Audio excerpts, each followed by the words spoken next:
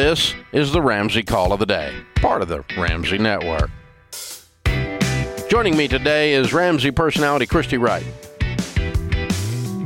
Forrest is with us in Fayetteville, North Carolina. Hey, Forrest, how are you? Hi, Dave and Christy. It's an honor to talk to you guys. You too. What's up? So I'm 25, and I just started my first job after college. I have no student loans, no credit card debt. I have $3,000 in the bank and $3,000 in single stock.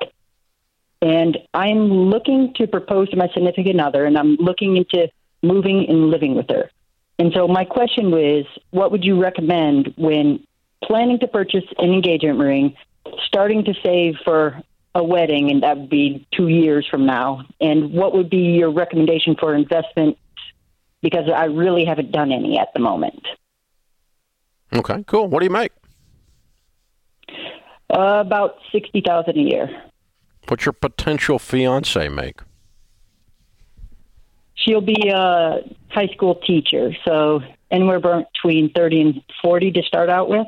Okay, so like 100. Household income when you're married, right? Yes. Okay. Well, here's a couple of rules of thumb. Engagements and weddings are really important. No kidding, Dave. So, and they can both get emotional, and people get stupid around what they spend on both things. So here's a couple of guidelines for you to think about. Since you're going to be saving up for the wedding, the cheaper the wedding, the sooner the date. That makes sense? That makes sense to me. Because I heard you say 2 years because it was going to take that long to save the money when it doesn't take that long to run down to the Justice of the Peace by Saturday. This is true. But I wasn't going to suggest that. I'm just saying that there's a ratio here, that the cheaper the wedding, the faster it occurs, okay?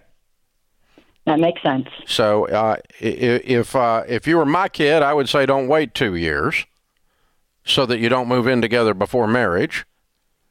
Don't shack up ahead of time. And let's plan an inexpensive wedding, but a nice wedding, and let's get married in 5 or 6 months. If you were my kid, that's what I would tell you. Okay? Now, then onto the engagement ring. A good rule of thumb, the jewelry stores tell you 3 months of your income, and that's because they sell jewelry. So a good rule of thumb is 1 month of income, maximum. So Sweetie's getting a $4,000, $3,000 ring max, because that's your take-home pay. Which, by the way, gets you real dadgum married. Sharon's was $1,164, and 39 years later, it's still working good. Okay? You with me? I think we lost him. I think you've scared him away. Are you gone? Did I blow you out of the saddle? He's like, you killed all my dreams. I'm out of here. Okay, what were you thinking of spending on the ring? I was thinking somewhere between 3 and 5. Oh, okay. We're on the same. We're in the same ballpark. You weren't going to go crazy because there is no correlation between the size of the diamond and the success of the marriage.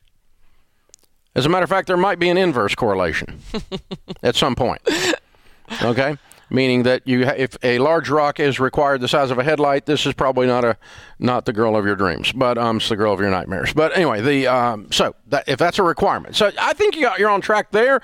And so, dude, I mean, listen, like we're talking $10,000 here gets this whole puppy done, and then you move on with other stuff. But in the meantime, these things are top of the line. What do you think, Christy? Yeah, I think the only other thing I would question is for us figure out what your monthly expenses are, and just make sure that you keep some savings for your emergency fund. When you're I don't want you to drain your $3,000 in a savings account for the ring and not have any savings. Well, this is on top of your savings.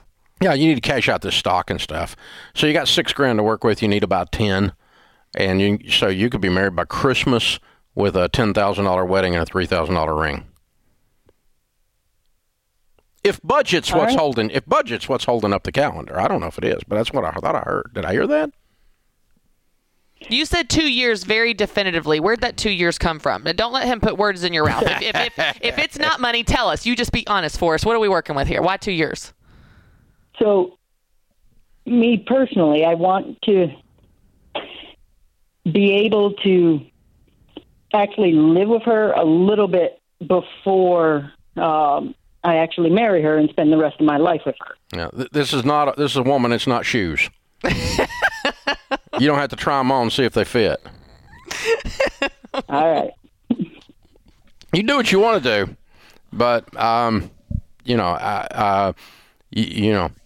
the actual statistical correlation between people that shack up before getting married versus those that don't, there is very detailed research on that, and it increases the success ratio in your marriage staying together to not do that.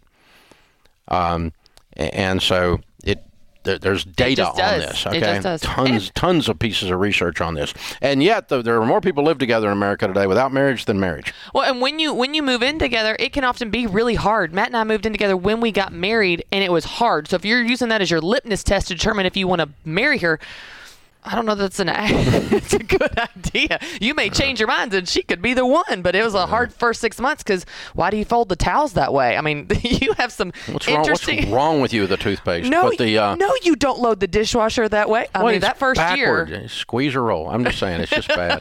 Yeah, but we've been married 39 years. Sharon says we had 25 good years of marriage. So I'm just saying, that's part of the equation. So you do what you want to do, brother. We're here to help you and love you and tell you the truth and tell you what we believe, and this advice comes from a point of caring, and it comes from data and research, and it comes. So the average wedding in America today is $28,000. For those of you listening, the average household income is right about $60,000. So people are spending about 50% of their household income on average on their wedding.